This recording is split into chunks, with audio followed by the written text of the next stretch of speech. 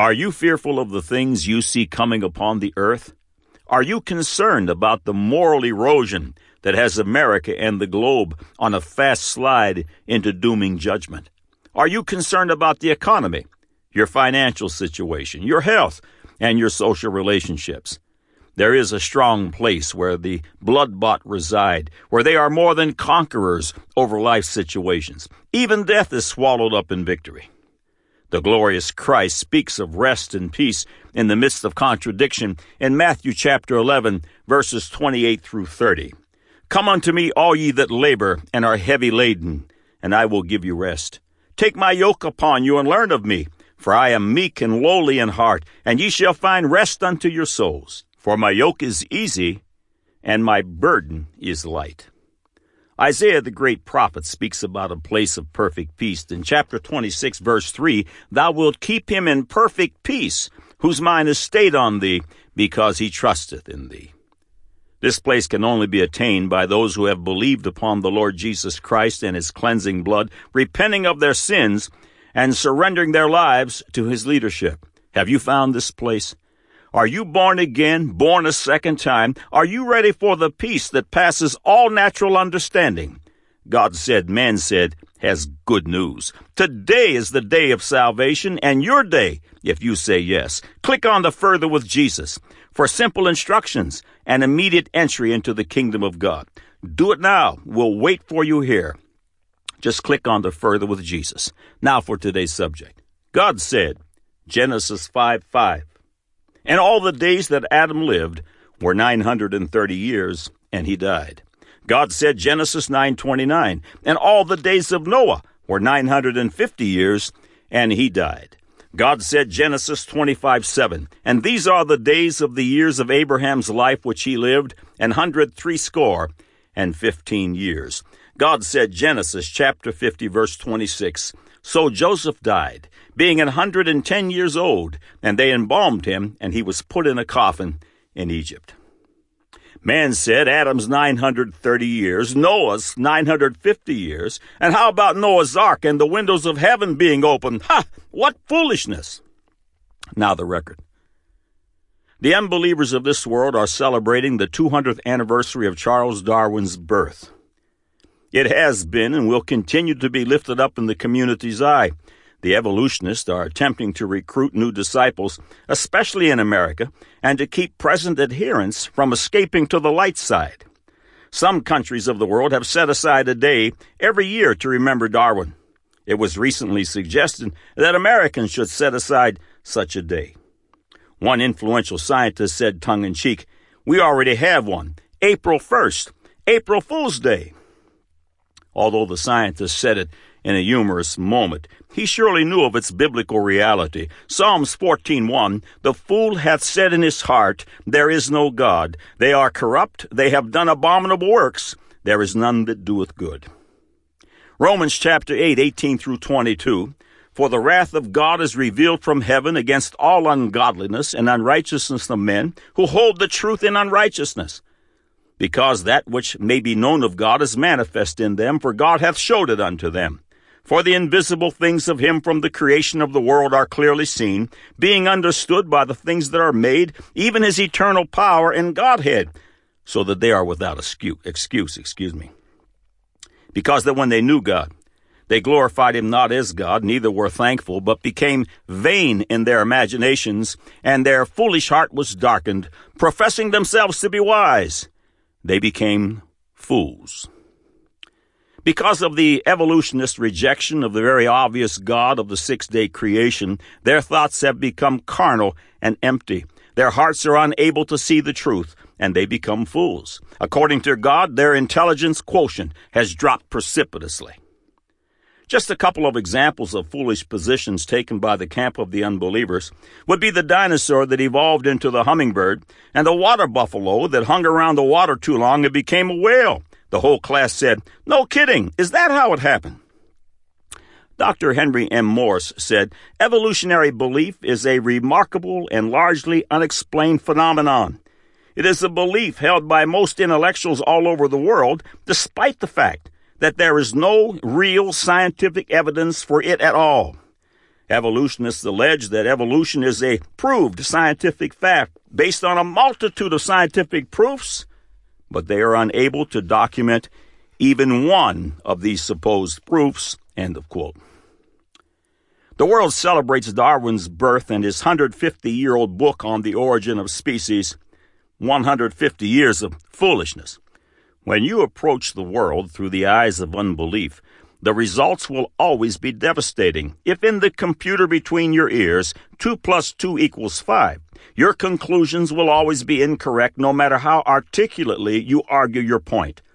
The following excerpts are from the God Said, Man Said feature, Historians and 911 Years. This feature is an update that deals with the historian's record concerning the phenomenal lifespan of ancient man. For more information on this subject, click on to the following titles. It also demonstrates the catastrophic results when truth is rejected for hypothesis. The following paragraph is found in the writings of Josephus, one of the world's most renowned historians, who wrote directly after the years of Christ's earthly ministry. He states, Now when Noah had lived 350 years after the flood, and that all that time happily, he died having the number of 950 years. But let no one, upon comparing the lives of the ancients with our lives, and with the few years which we now live, think that what we have said of them is false, or make the shortness of our lives at present an argument that neither did they attain to so long a duration of life. For those ancients were beloved of God, and lately made by God himself, and because their food was then fitter for the prolongation of life, might well live so great a number of years, and besides, God afforded them a longer time of life on account of their virtue, and the good use they made of it in astronomical and geometrical discoveries, which would not have afforded the time of foretelling the periods of the stars unless they had lived 600 years. For the great God is completed in that interval. Now I have for witnesses to what I have said all those that have written antiquities, both among the Greeks and barbarians, for even Manetho, who wrote the Egyptian history, and Berosus, who collected the Chaldean monuments, and Mochus, and Hestius, and besides these, Hieronymus, the Egyptian, and those who composed the Phoenician history, agree to what I here say. Hesiod also, and Acacius, Hellenicus, and Osculus, and besides, Ephorus and Nicholas relate that the ancients lived 1,000 years.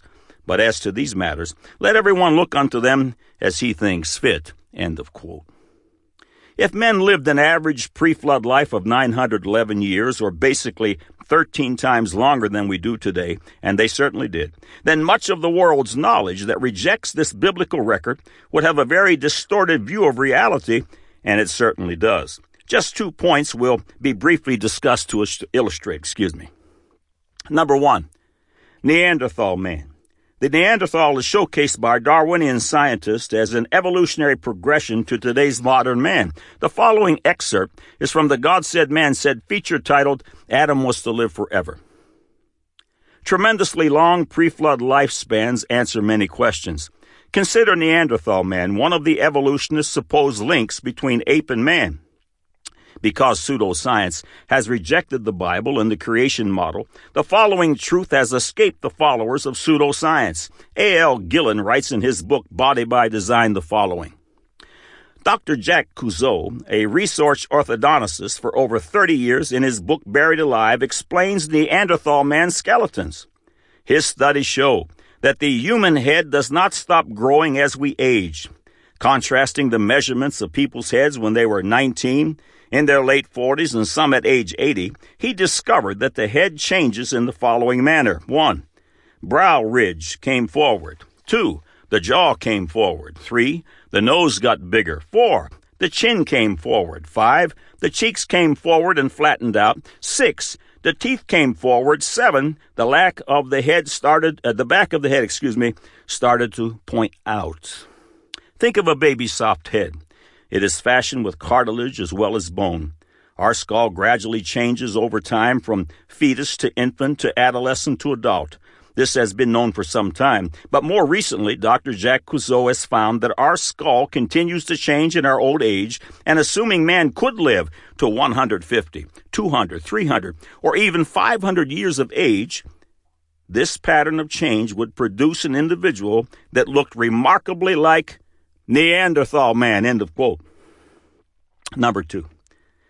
Dinosaurs. A man living 13 times longer before the flood of Noah suggests that all of God's creatures would have enjoyed a similar benefit. Consider reptiles, which of course include lizards, that never stop growing. An old snake is a big snake. Reptiles never stop growing. Take into consideration that prior to the flood, under God's perfect water canopy, which blocked out ultraviolet killer rays from the sun, there was an abundance of perfect air, water, and food. Now consider the Chinese iguana that can reach a length of 12 feet. If that terrible lizard would live 13 times longer, and if it grew in equal proportion, it would be 156 feet long and potentially several stories tall. The word dinosaur, which was coined in the 1800s, simply means terrible lizard. Evolution's poster child, the dinosaur, is just a giant reptile. For more information on this subject, click on the Dinosaurs Updated on this website. When God's word is rejected, foolishness is the result. Yes, man lived to nearly 1,000 years of age in the days of old. The Bible declares it so, and and the record says yes, end of quote. The next excerpt is from the God Said, Man Said feature, Adam Was to Live Forever. After our original parents disobeyed God, that very day they died spiritually, and the physical death process began.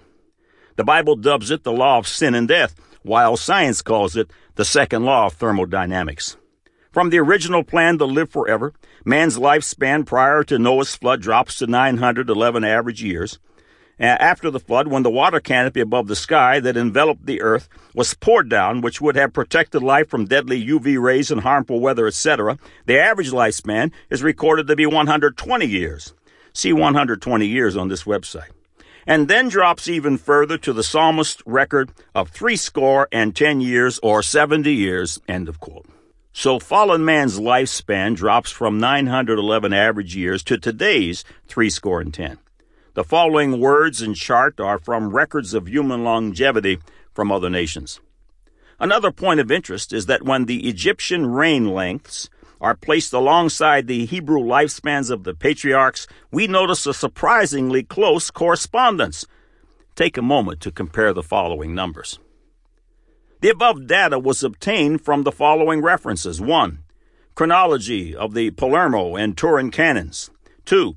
Ancient records of Egypt, historical documents from the earliest times to the Persian conquest. 3. The Book of the Kings of Egypt. 4. The Royal Canon of Turin. 5. The Palermo Stone and the Archaic Kings of Egypt, etc. When God's word says yes, wise men and women and children say, Amen. God said, Genesis 5:5, all the days that Adam lived were 930 years and he died. God said, Genesis 9:29, and all the days of Noah were 950 years and he died. God said, Genesis 25:7, all these are the days of the years of Abraham's life, which he lived, 180 years. God said, Genesis 50, verse 26, so Joseph died being 110 years old, and they embalmed him, and he was put in a coffin in Egypt. Man said, Adam's 930 years, Noah's 950 years, and how about Noah's Ark and the windows of heaven being open? Ha! What foolishness! Now you have the record.